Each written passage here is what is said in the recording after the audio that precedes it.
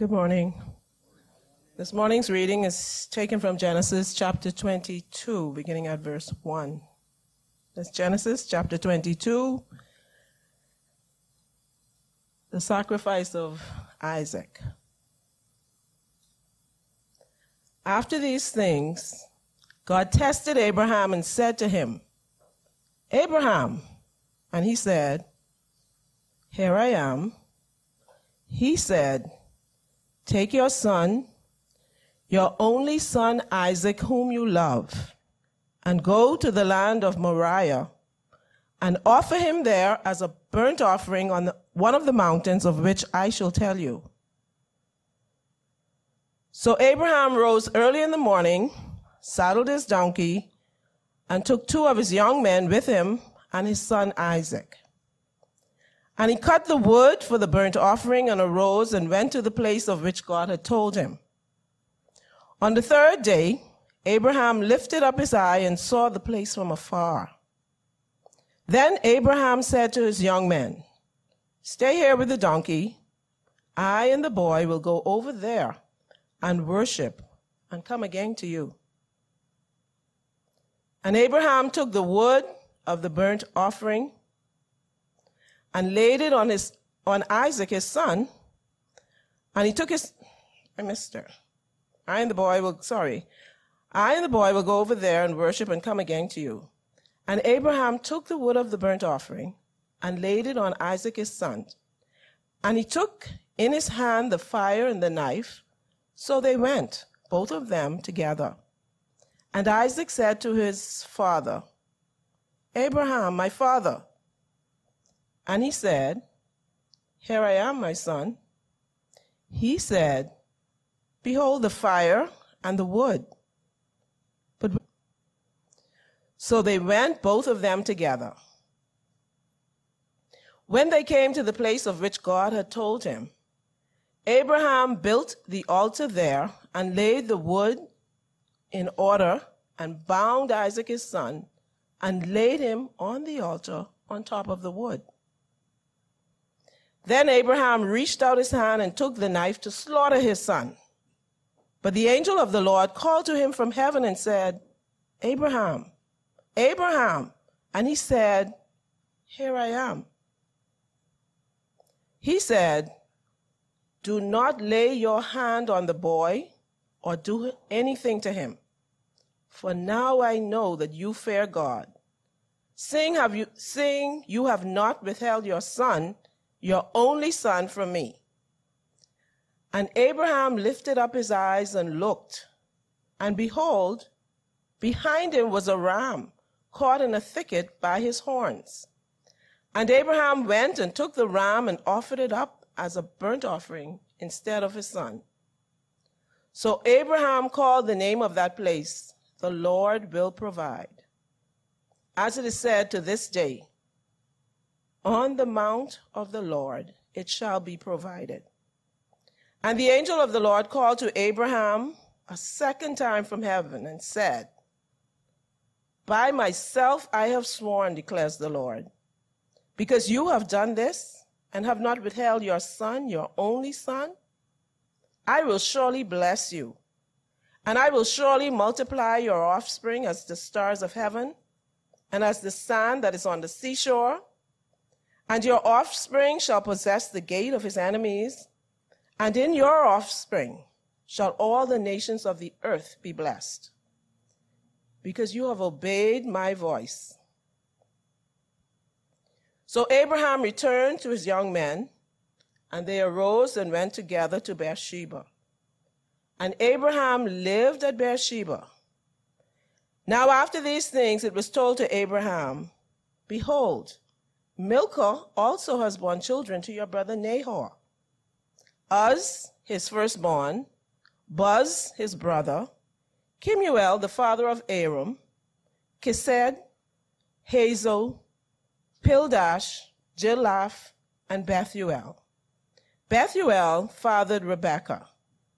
These 8 Milcah bore to Nahor, Abraham's brother. Moreover, his concubine, whose name was Reumah, bore Tebah, Gaham, Tahash, and Maacah.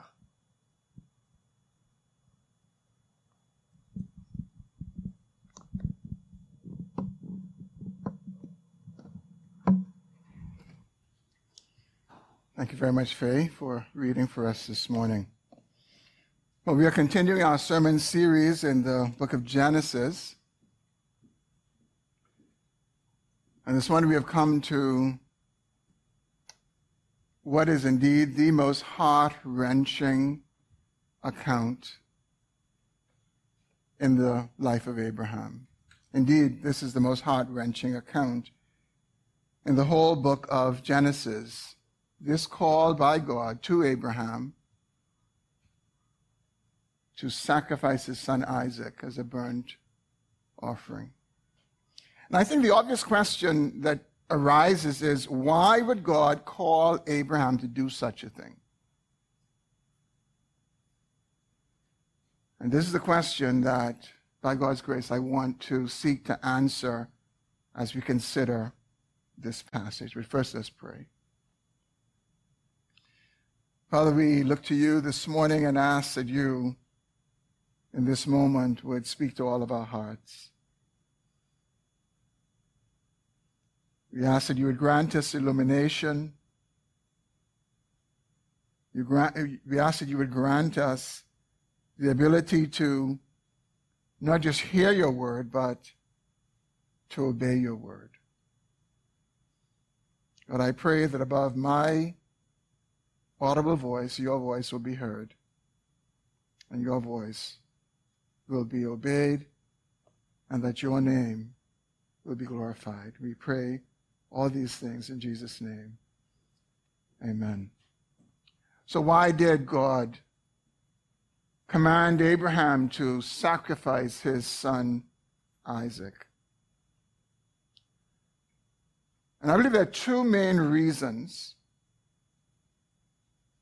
that the Lord called Abraham to do this, and I want to consider them in our remaining time. The first reason that God tested Abraham was to prove Abraham's love for God. It's the first reason, to prove Abraham's love for God. Now, let me alert you right up front that this point is the longest point. The second point is not as long, and I don't want you to think, well, we're going to be here all day when we consider the first point. And the next point, you may want a coffee break or something. But it won't be as long, I hope, the second point. Notice that Genesis 22 begins with these words, after these things.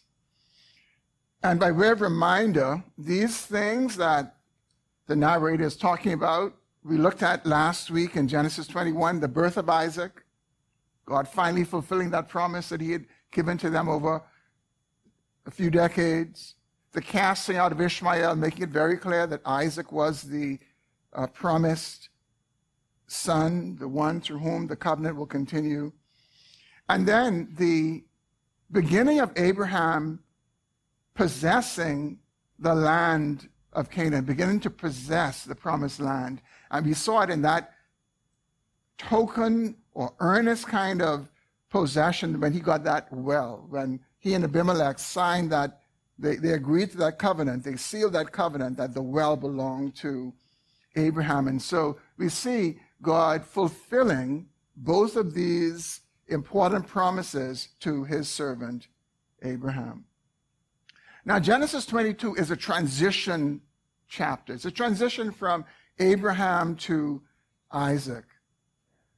And we're able to see this transition, for one, as we've been working through Genesis, we know that whenever we see these genealogies, it's a sign of transition. We see the genealogies at the end of chapter 22, where Abraham hears about his brother and the children that he has, and we see one of the children's name is mentioned, Rebekah.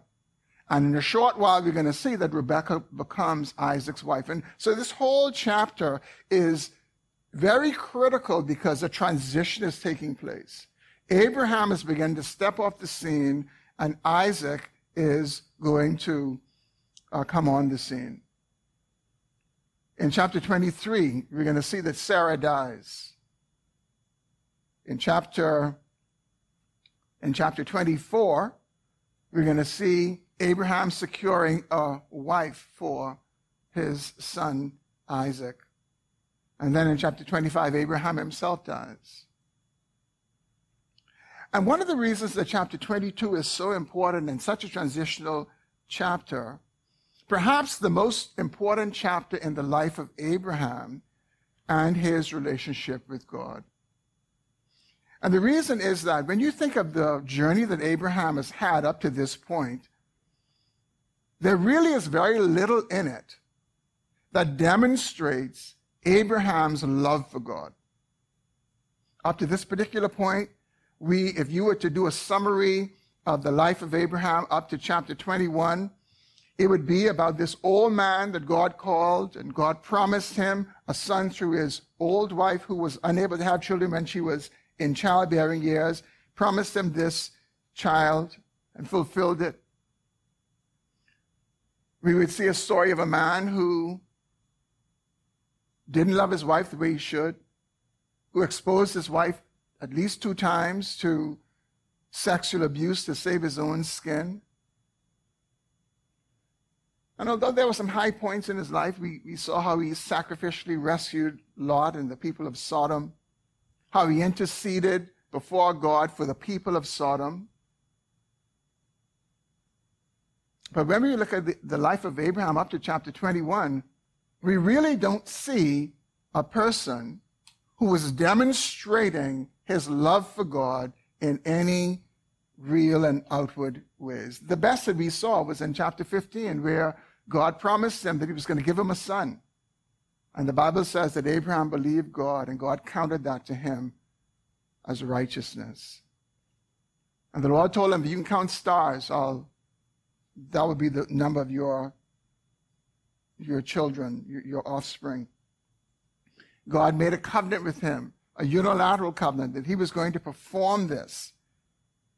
And then after God did all that, the very next chapter, in chapter 16, we see Abraham going along with his wife Sarah, not believing God, and going in a scheme to try to have children through his slave Hagar, and they have this child by the name of Ishmael. And so when we come to chapter 22, we really meet a man whose life at that particular point is devoid of evidence that he really loved the Lord. I mean, it's a wonderful relationship. God was blessing him left, right, and center, even when he sinned. God multiplied him with wealth and possessions. But we don't see evidence up to chapter 21, in chapter 21, before we come to 22, that Abraham demonstrated a love for God. I think it's pretty fair to say it was a one-way relationship. But here in chapter 22, something happens. Here in chapter 22, before Abraham steps off the scene, God comes to him and God commands him to sacrifice his most precious blessing and possession, his only son, Isaac.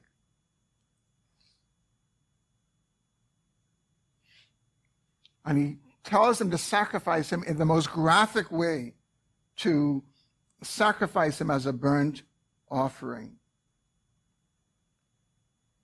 And so this is not God taking something away from Abraham, although we see that it's different now. This is not God giving him something, but it's also not God taking something from him. It's God saying to him, I want you to give up something.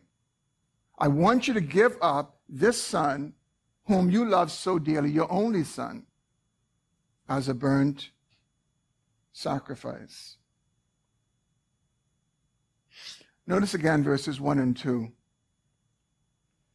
After these things, God tested Abraham and said to him, Abraham, and he said, here am I. He said, take your son, your only son, Isaac, whom you love, and go to the land of Moriah and offer him there as a burnt offering on one of the mountains of which I shall tell you. Now, the writer of Genesis, Moses, signals to us that this is a test. He tells us that at the beginning, not at the end. Imagine if this was written in such a way that we just read through the whole thing and realize, oh, it was just a test at the end. No, what he does is he tells us right up front that this was a test, that God was testing Abraham. Now, if you have anyone has a King James this morning, King James version of the Bible? Anyone reading King James? No one? Okay. That's fine. I heard that if King James were alive today, he wouldn't read King James because he wanted it modern translation when he wrote King James. And so he would read something else. But in the King James Bible, it says that God did tempt Abraham. And tempt is not a good translation of that because tempt speaks about trying to cause someone to fall in a sin or in a trap or something like that. And James tells us in James 1:13 that God does not tempt us. God doesn't tempt his people, but he does test us. He does test us to prove the quality of our love for him and of our faith for him. And we all test things from time to time. I think most of you know how NEMA, the National Emergency Management Agency, they will send out these tests across their emergency system every now and then to make sure that it's working during a time of a national emergency. And so it's a test. It's not the real thing. And so that's what's happening here, and we are signaled to it that this was a test that the Lord gave to Abraham. But Abraham didn't know it was a test. Abraham was not told, hey, let me test you. No, Abraham heard God's voice, and God commanded him to sacrifice his son. And Abraham knew God's voice well enough to know that this was the same God who called him out of Ur of the Chaldees. This is the same God who's appearing to him and telling him, you're going to have a son, telling him all the things he told him. Abraham knew this was God. And yet he could not deny that God was calling him to do something that was horrific, something that was horrendous, something that was heart-wrenching for him to do. It's very interesting that in this instruction that the Lord gives to Abraham in verse 2, where he says to him, take your son, your only son, whom you love. This is the first time that the word love is recorded in Scripture. It's very instructive. Very instructive. Whenever we see a word mentioned for the first time, it generally takes on its highest meaning. When we think of love, we think of romance and all the other kinds of things, but no, the first understanding of love that we get here in Scripture is sacrifice. So the Lord says to him, I want you to take your son, your only son, whom you love, and I want you to sacrifice him. Notice that the Lord refers to Isaac in 3 different ways. Your son, your only son, whom you love, to make the point of how much Abraham loved Isaac. Abraham knew what a burnt offering was. A burnt offering, you would take the knife and you would slit the throat of the animal, and then you would cut the animal in pieces, and then you would burn all the pieces. And that's what Abraham understood that God was calling him to do.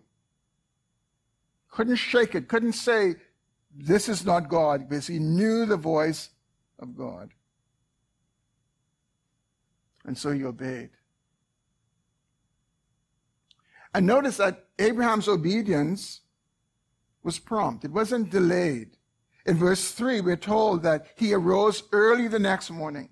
He didn't sleep late that morning. He arose early the next morning, saddling his donkey, taking with him 2 servants, taking his son Isaac, and the wood for the burnt offering, and he went with them to the place that God had told him to go.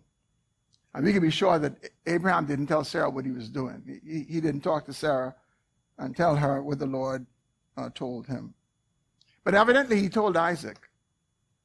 He told Isaac because as they're going on, and we'll see this shortly, Isaac says, but Dad, where's the lamb for the burnt offering? And that's the first time it's mentioned from him, and we don't see a direct conversation between Abraham and Isaac. So at some point, Abraham told Isaac that they were going to worship the Lord with a burnt offering.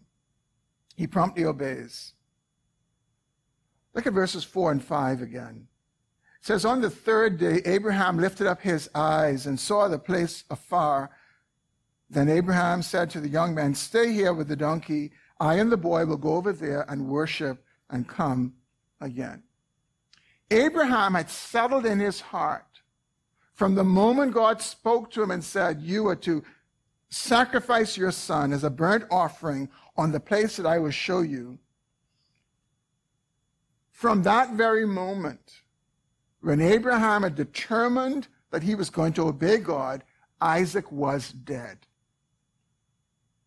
Isaac was as good as dead because Abraham was determined to obey God, to do this thing that screamed against every single thing in him. But he knew God had spoken, and he was going to obey the Lord. We see Abraham's expression of faith in verse 5. Incredible faith in God to work supernaturally and miraculously when he says, I and the boy will go over there and worship and come to you again. Now, we really can't be certain what Abraham meant by that. But I think something can be said about that statement. I want to come back to it towards the end of the sermon. In verse 6, we see Abraham walking to the place of sacrifice, and he takes the wood for the burnt offering, and he lays it on the back of his son Isaac. And that helps us to see that Isaac was not a little boy. Isaac at this time would have been around 15 to 16, thereabout.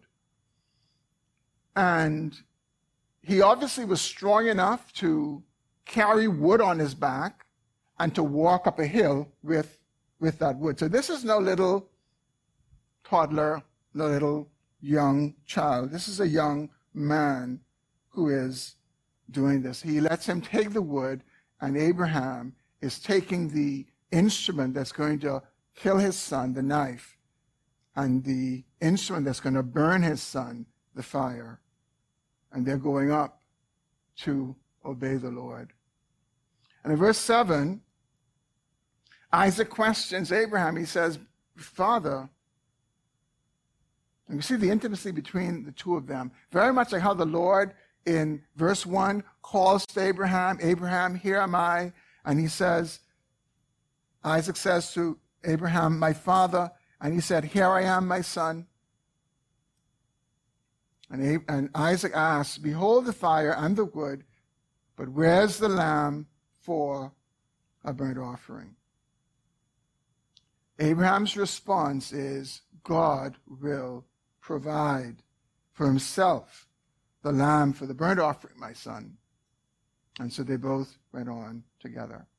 Now, exactly what did Abraham mean that God was going to provide for himself the lamb for the burnt offering?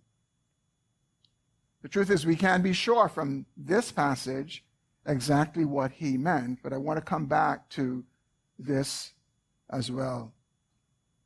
We see them in verse 9 arriving at Mount Moriah, the place where the Lord told him to go. And Abraham builds an altar. He lays the wood on the altar. And then he binds his son Isaac, who again is no little child. And he lays him on top of the altar. And then he takes the knife and he is about to slaughter his son. And the angel of the Lord calls out to him and tells him not to lay his hand on the child, not to do anything to him.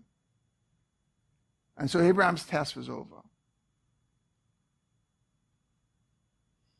I can only imagine the relief that he must have had as the angel stopped him, and the angel goes on to explain to him all that was happening and what he was actually doing. Notice the Lord's conclusion in verse 12. He says to Abraham, "Now I know that you fear God, seeing that you have not withheld your son, your only son, from me." Now, exactly what does that mean? How does the all-knowing God make such a statement in terms of saying, "Now I know"? We talk about God's omniscience. We talk about God knowing everything. He knows everything in the past, everything in the present, everything in the future. So this statement has to mean more than that. It cannot mean that God is getting some information that he didn't have before. That's not what he's saying. I found a quote, an explanation on this, very helpful, from theologian Bruce Waltke. And here's what he said about this statement in his commentary on Genesis. He writes, the narrator, he's referring to Moses, the narrator does not wrestle with God's omniscience, which entails that he knew Abraham's faith commitment beforehand. Instead, he focuses upon the reality that God does not experience the quality of Abraham's faith until played out on the stage of history. And so we'll miss the point if we get sidetracked in a debate about God's omniscience. That's not the point. The point is that Abraham's act of obedience to carry out this command that must have been horrendous for him to do, it enabled God to experience the quality of Abraham's faith lived out. And that's the point. That's what it means. Now I know that you fear God, saying that you have not withheld your son, your only son, from me. So here we have Abraham at the end of his life. He's going to die in a short time. And we see that Abraham demonstrates that he fears the Lord. He demonstrates that he fears the Lord. But exactly what is that? What is it to fear the Lord? Fearing the Lord means that we obey the Lord out of an awareness of who he is and that he is the one who blesses the obedient, and he is the one who is able to punish the disobedient with death. He blesses the obedient with life. He punishes the disobedient with death. And so to fear the Lord is to be aware of that, to know this God in that particular way, that he blesses the obedient with life. He punishes the disobedient with death. And really, when we talk about fearing the Lord and loving the Lord really are interchangeable terms.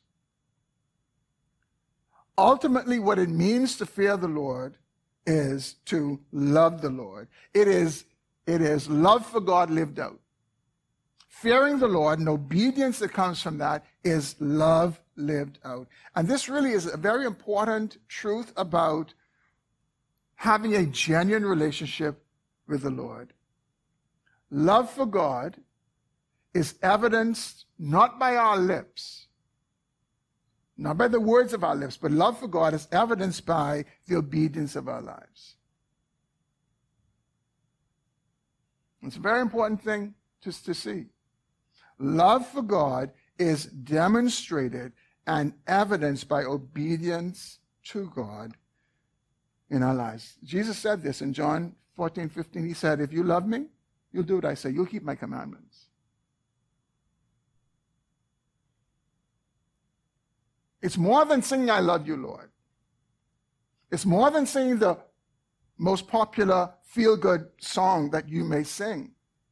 It is by demonstrating in our lives that we love the Lord by obedience to him and obedience to his word. Again, in John 15:10, Jesus says, if you keep my commandments, you will abide in my love, just as I have kept my Father's commandments and abide in his love. So obedience to the Lord is the way that we give evidence that we love God and that we are abiding in his love for us. Now again, prior to Genesis 22, all we could really say about Abraham is this, ultimately. Abraham believed God and was credited to him for righteousness. Abraham had this expression or profession of faith in God. He believed him, and God credited that to him for righteousness. But because Abraham's faith in God was genuine, because it was genuine faith, it wasn't just from his lips, because it was genuine, we see his obedience. We see him set out to obey God in a matter that tore his soul apart, but he knew that God had spoken, and so he was obeying God. And he gave evidence that his faith was genuine, that his faith was real and not just talk. And this is what James gets at in James chapter 2, verses 21 to 24. This is what James is addressing when he talks about faith without works being dead. I want us to consider this morning because it's very important for us to see this in Abraham, connect the dots in our own life. Here's what James writes in James 2, 21 to 24. Was not Abraham our father justified by works when he offered up his son Isaac on the altar?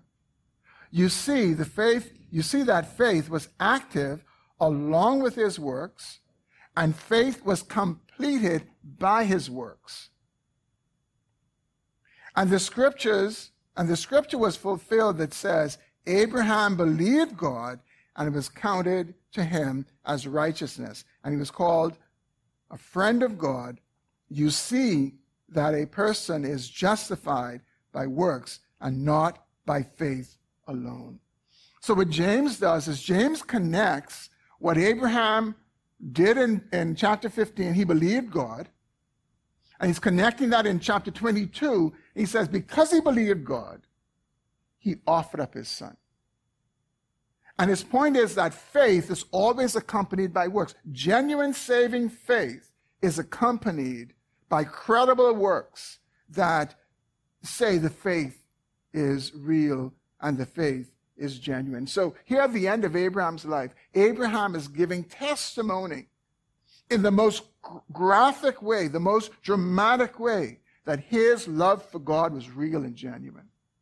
That his faith in God was real and genuine, that it was saving faith.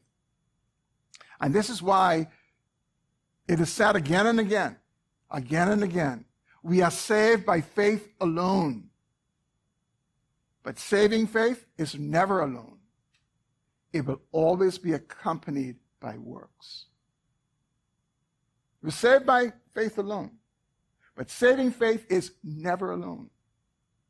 It will be accompanied by works. And so in Abraham's life, we see this kind of gap. We see for a while it was just his profession of faith, just saving faith, holding on to God.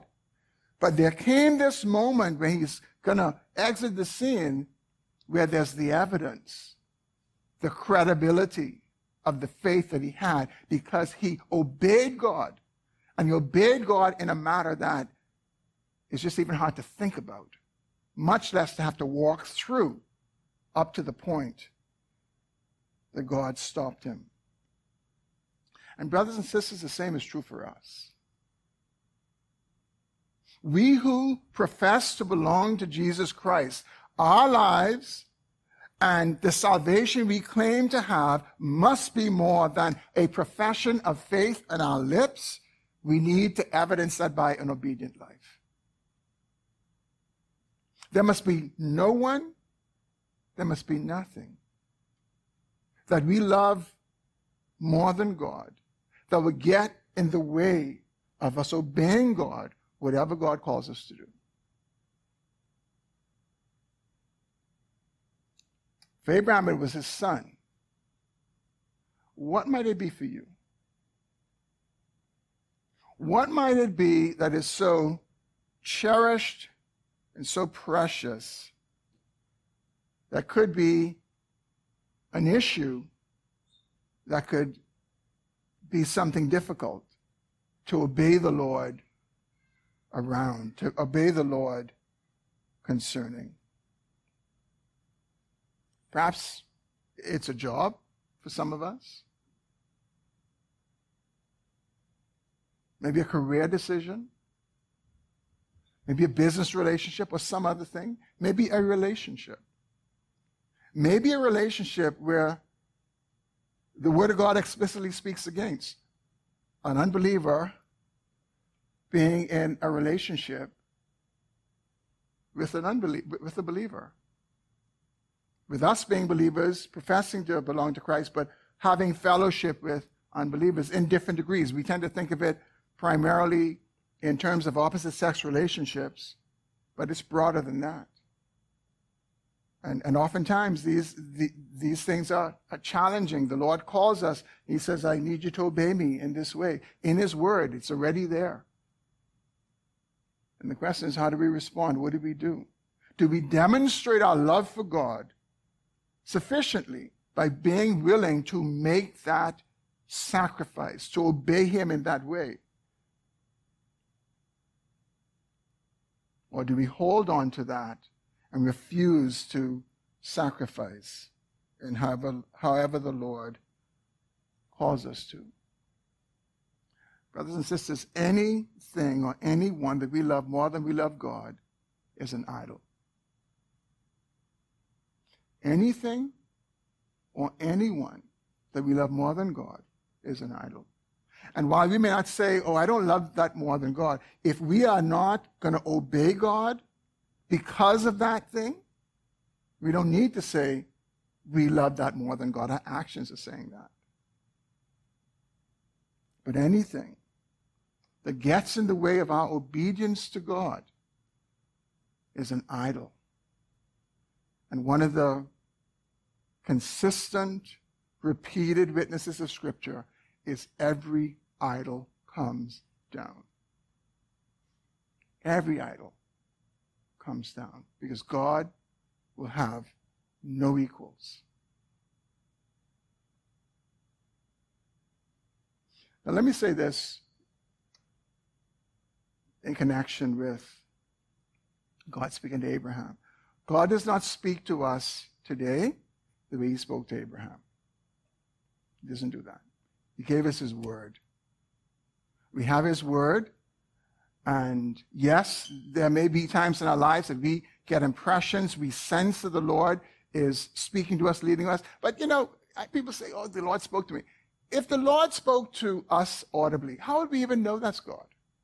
If you just heard a voice and say, go to Bimini and do this or whatever, how would you know that's God? We have nothing to measure it against. And so sometimes we do get these impressions that the Lord may be directing us in a certain way, calling us to do a certain thing. The best thing we can do with that is get godly counsel, get people around us, and try to discern what God might be saying. But here's one thing we know. God will not call us to do anything, will not impress in our heart to do anything that's going to violate His written Word. He makes no exceptions for anyone. And so we need to hold very closely to the Word of God when we talk about what the Lord has told us to do. But brothers and sisters, here's the point. As we think about this moment in Abraham's life, and we try to connect our own lives to it, Jesus said, if you're going to follow me, He said, you need to take up your cross every day. Every day you take up your cross. That is the symbol of sacrifice. That is the symbol of dying to self.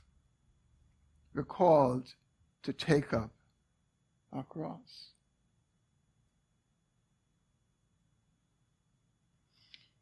Here in Genesis 22, Moses is using Abraham's loving obedience to God and his commitment to love God above all else as an example to the children of Israel that this is what God calls us to. This is what God requires of us. And indeed, it's an extension to all of God's people, not just to the children of Israel. It's a call to all of God's people that God calls us to this loving obedience. Even sometimes when we don't understand. Even sometimes when it goes against everything that is within us, but we know God has spoken. We cannot deny that God has spoken. In 2 Chronicles chapter 3, verse 1, we're told that this same location, Mount Moriah, was where Solomon built the temple in Jerusalem. And so the whole idea, the reputation was that it is on this location that God has modeled and God has laid before his people what serving him and living for him looks like. It is a life that would withhold nothing from him that he calls us to do. The Christian life is a life of sacrifice. It's a life of sacrifice unto God, the creator, the ruler of heaven and earth.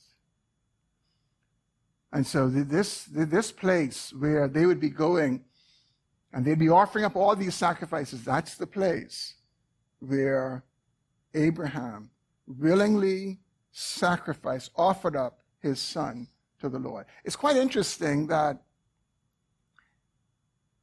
Abraham did not sacrifice Isaac. But some of you may have picked this up. When Faye started to read, she read the caption. And the caption says, the sacrifice of Isaac. And you think, historically, that's not true because he did not sacrifice Isaac in reality. But that's what all Bibles have. The Jewish Bibles, they have the binding of Isaac. But again, Isaac was as good as dead when God spoke to Abraham. And he knew God spoke to him. And he was determined to obey. His son was dead in his heart from the moment God spoke to him.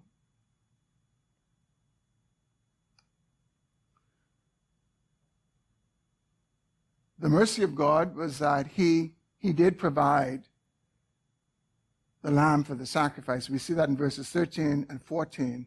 Abraham lifts up his eyes. He looks behind him. He sees this ram who's caught in this thicket of bushes. And he takes the ram. He offers up the ram instead of his son, Isaac.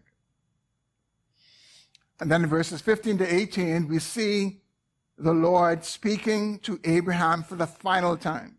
This is Abraham's final encounter with God.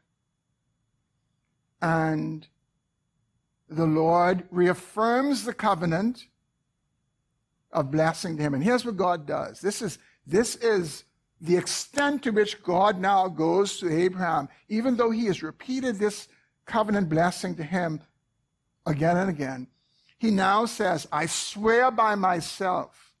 And the writer to the Hebrews says the reason he does that is because he couldn't swear by anyone greater. So he swore by himself. He says, I swear to you by myself that because you have done this, because you have not withheld your son, your only son from me, I am going to bless you. And we see that the Lord adds to the blessing in a more expansive way. Before he was saying, your seed is going to be like the stars of the sky. Now he says it's going to be like the sand of the seashore. And he tells him another aspect now. He says to him, and your offspring will possess the gates of his enemy. And through that offspring, all the nations will be blessed. Well, that's the reason that God tested Abraham, to prove Abraham's love for him. At the end of his life, where it seemed like their relationship was just a one-way street, And Abraham is just on the taking side, the receiving side. God tests him. And God experiences the quality of Abraham's faith and love, that he did not withhold his most precious possession on this earth from God.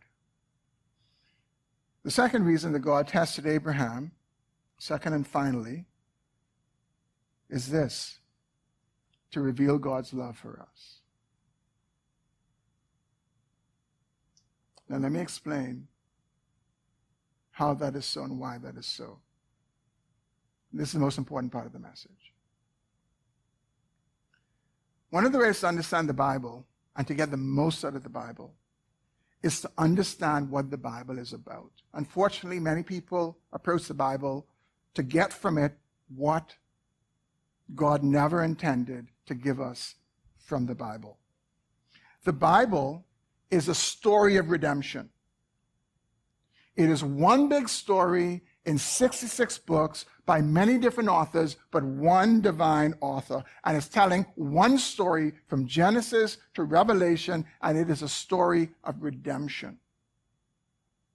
And brothers and sisters, that's all that we should go to the Bible for. We don't go to the Bible to find things on motivation and positivity. We don't go to the Bible to find things on leadership. We go to the Bible to learn about that amazing story of a God who redeems. And from Genesis to Revelation, that is the story. If we bear this in mind when we read our Bibles, it'll help us to get the most out of our Bibles and just revolutionize the way we read our Bibles. We don't go in there looking for ourselves. We go in there looking for God's story that he has revealed to us in his word. So, two scriptures I want us to consider from Luke chapter 24. And both of these scriptures clearly make this point. They're going to be projected for you. The first one is Luke 24, verses 25 to 27. This is Jesus speaking to the two men on the road to Emmaus after his resurrection. They were downcast and they were sad because he was crucified. And this is what he says to them.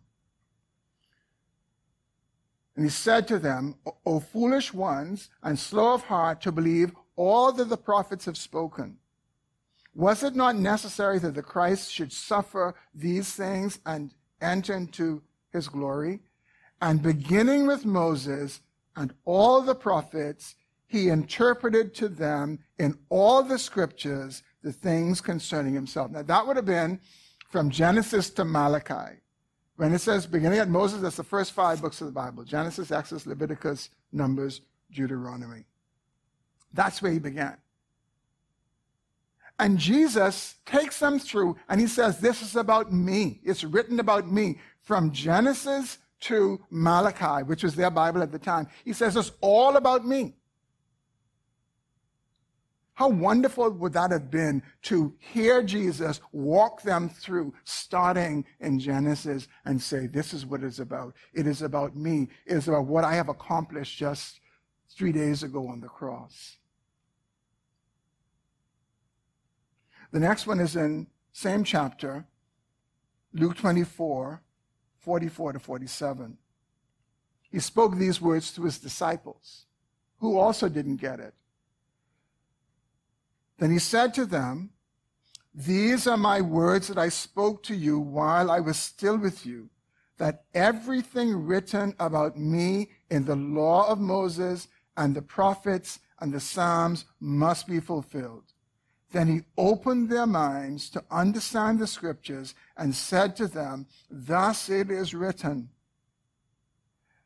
that the Christ should suffer and on the third day rise from the dead, and that repentance and forgiveness of sins should be proclaimed in all the nations, beginning with Jerusalem. This is God's big story. From Genesis to Revelation, we see the seed of it, as it were, the seed of the flower in Genesis, and we see the blossom of the flower in Revelation, where it comes to a full completion. And God has his people who he brings to himself. And they are in the new heaven and the new earth, where he makes all things new. And there's the garden which men were banished from, with all of its abundance. And so when we think about Genesis 22, we want to think about it, as they would say, Christocentrically. We want to think about it in a Christ-centered way. We want to think about it in terms of what in God's redemption story is Genesis chapter 22 all about. And I want to tell you, brothers and sisters, it is perhaps one of the most obvious parts of God's redemptive story that we will find in the Old Testament. God tested Abraham, calling him to sacrifice his only son, whom he loved, to prove that Abraham did love God, but to point to himself and his son. To point to himself and his son. To point to him, the ultimate father, and to point to his son, the ultimate son, Jesus Christ, who would come and live and die as a substitute for sinners. Abraham and Isaac were the test. God the Father and God the Son were the reality.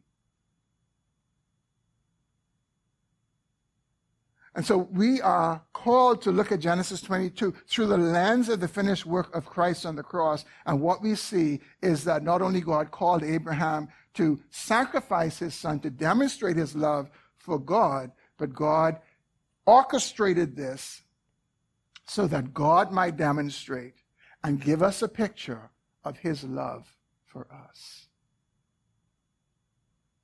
Here's what I'd like you to do. I'm not going to count it for you, but I want to encourage you to do this. Maybe try to do this afternoon. Take some time and count the number of times son is in Genesis 22. Count the number of times you find son in Genesis 22. What you'll notice is that that's something for you to do, but I'll point out something else to you. Three times in Genesis 22, Isaac is referred to as Abraham's only son, his only son whom he loved. And this should be ringing in all of our ears, one of the most familiar verses of Scripture that we learned from we were a little child. What is it? John 3:16. For God so loved the world that he gave his only son. His only son. That whoever believes in him will not perish, but have eternal life. And so in Isaac, we see a picture of Christ. We see a picture of Christ in a number of ways.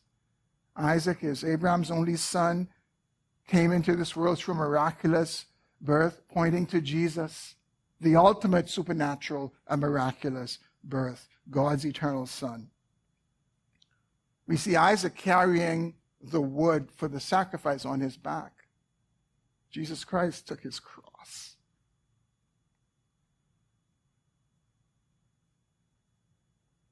He took his cross to Calvary.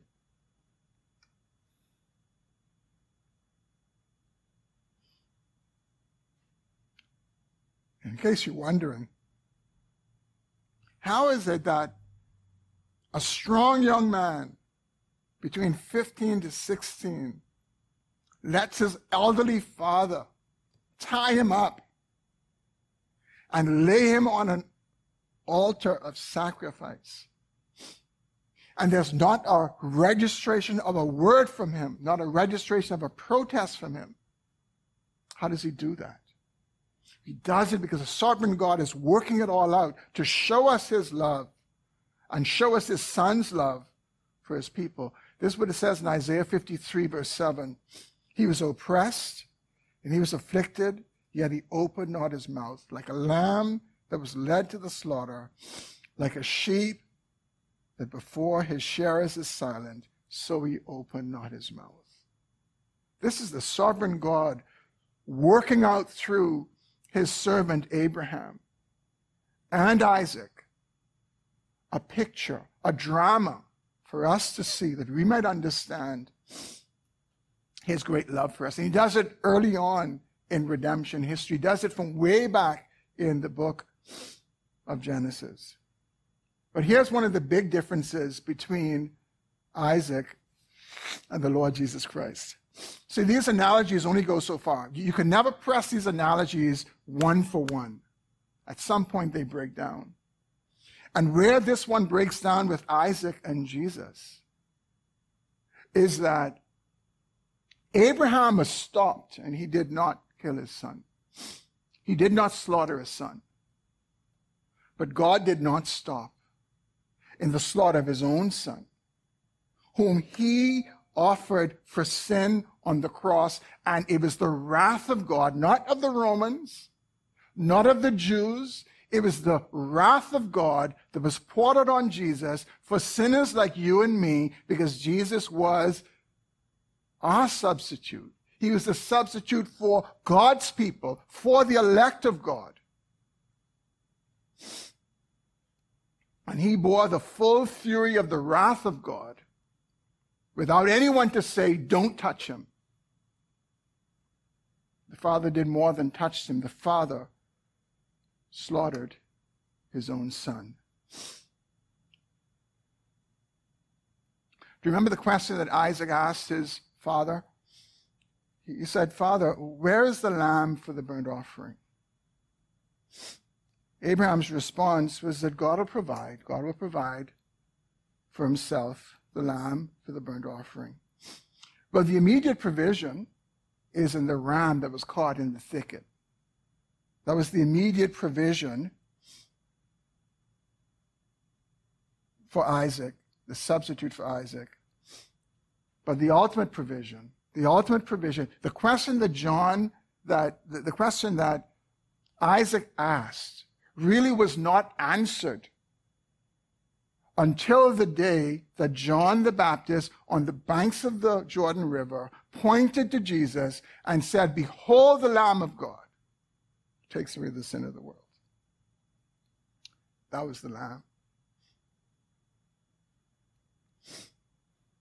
The ram was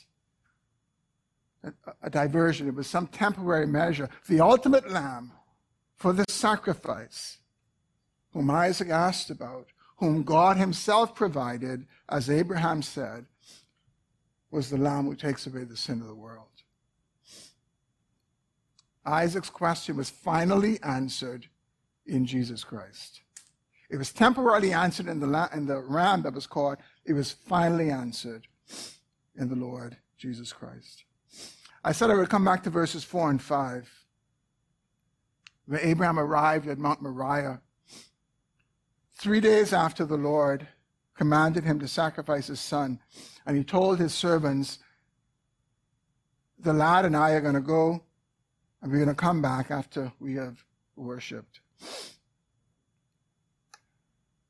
Again, because Abraham had resolved in his heart to sacrifice his son. For 3 days, Isaac was dead. For 3 days, he was dead. And God gave him back on the third day. Isaac experienced for Abraham a kind of resurrection. Isaac was dead to Abraham. But on the third day, you imagine, it's not like God says, go and slaughter him right now. No, for 3 days, he wrestled with this thing. For 3 days, his son was dead. Listen to what the writer of the Hebrews says in Hebrews 11, 17 to 19. By faith, Abraham, when he was tested, offered up Isaac. And he who had received the promises was in the act of offering up his only son, of whom it was said, through Isaac shall your offspring be named.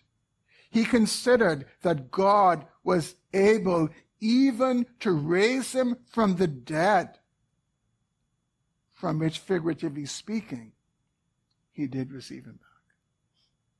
Under the inspiration of the Holy Spirit, the writer to the Hebrews gets revelation from God to give us a window into what was happening in Abram's mind that we couldn't see in Genesis 22. But he says this, that Abraham was considering that God was even able to raise Isaac from the dead if he slaughtered him. That was the quality of Abraham's faith in God. And the writer to the Hebrews says to us, and figuratively speaking, he did receive him back from the dead. Because figuratively speaking, Isaac was dead for 3 days, and then at the end of those 3 days, figuratively speaking, he received him back from the dead. But brothers and sisters, Jesus didn't die figuratively. The full fury of the wrath of God was poured out on Jesus for sinners like you and me. And he bodily rose from the dead on the third day.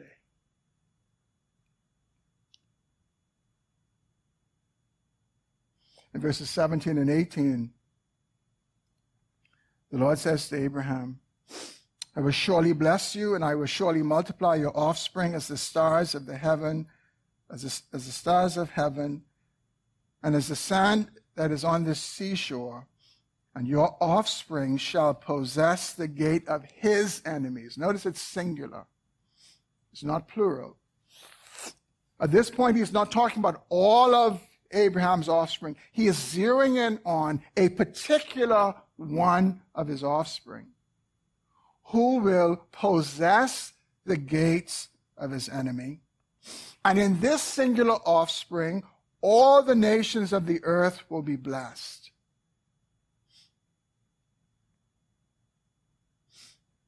This offspring, brothers and sisters, is none other than the Lord Jesus Christ himself. We saw that a few weeks ago when we looked in Matthew chapter 1, that Jesus is not just the son of David, he is the son of Abraham. He is the ultimate son. He is the son who, in his cross, crushed the gates of his enemies, Satan, chief enemy, and in his cross has blessed all the nations of the earth with the gospel, so that from every nation, without exception, we see it in the book of Revelation, every nation, tongue, tribe, and people, God will have a harvest of souls. And it's all because of this son, whom God sacrificed, whom God sent to this earth, who took our place on the cross, and through whom he demonstrates his love for sinners like you and me. Brothers and sisters, in his wise providence, the sovereign Lord dramatized his amazing love for sinners through Abraham and Isaac. He dramatized between them what he will ultimately do when he would crush his son as a sacrifice for sin. And here's what we could contemplate as we leave today. The sacrifice of Jesus Christ on the cross is far more horrific than what the sacrifice of Isaac would have been if Abraham had followed through and slit his throat and cut his body and burnt him on that altar. You see, because in Jesus Christ, he is the perfect Son of God. He is the spotless Lamb of God. As wonderful as Isaac was, he was not spotless. He was not perfect. He was born a sinner just like the rest of us. And however horrific we think Isaac's death would have been, just the thought of it, even looking at the test, the death of our Savior, the death of Jesus Christ, the perfect, spotless Lamb of God, who knew no sin, who became sin for us. That is the most horrendous and horrific act in all of human history. And it helps us to see the seriousness and the gravity of sin. that our sin deserved that kind of penalty. If our sin did not deserve that penalty, God would have been cruel and exaggerating to do that to Jesus. But he did to Jesus what our sins deserve in a just way, nothing more, nothing less. And behind all of that, the cross is not to horrify us. The cross is to amaze us at the love of God for sinners like us. And when God had Abraham to do what he did to Isaac, what he had in mind was to demonstrate to us his great love, his undeserved love for sinners like us. What happened to Isaac was the shadow. What happened to Christ was the substance. And may God help us all who've put our trust in Jesus to leave amazed at the grace of God, amazed at the love of God, that we have a Father who would love us that way, to send his only Son, the Son that he loved, to die in our place. Let's pray. Oh, Father, we thank you for your amazing love that you dramatized in the event of Abraham and Isaac, but Lord, more than dramatized, that you demonstrated and fulfilled on Calvary's cross so that sinners like us can be reconciled to you and may be forgiven of all of our sins. Would you help us, Lord, to rejoice in the love of God today and the mercy of God that has come to us through Jesus Christ.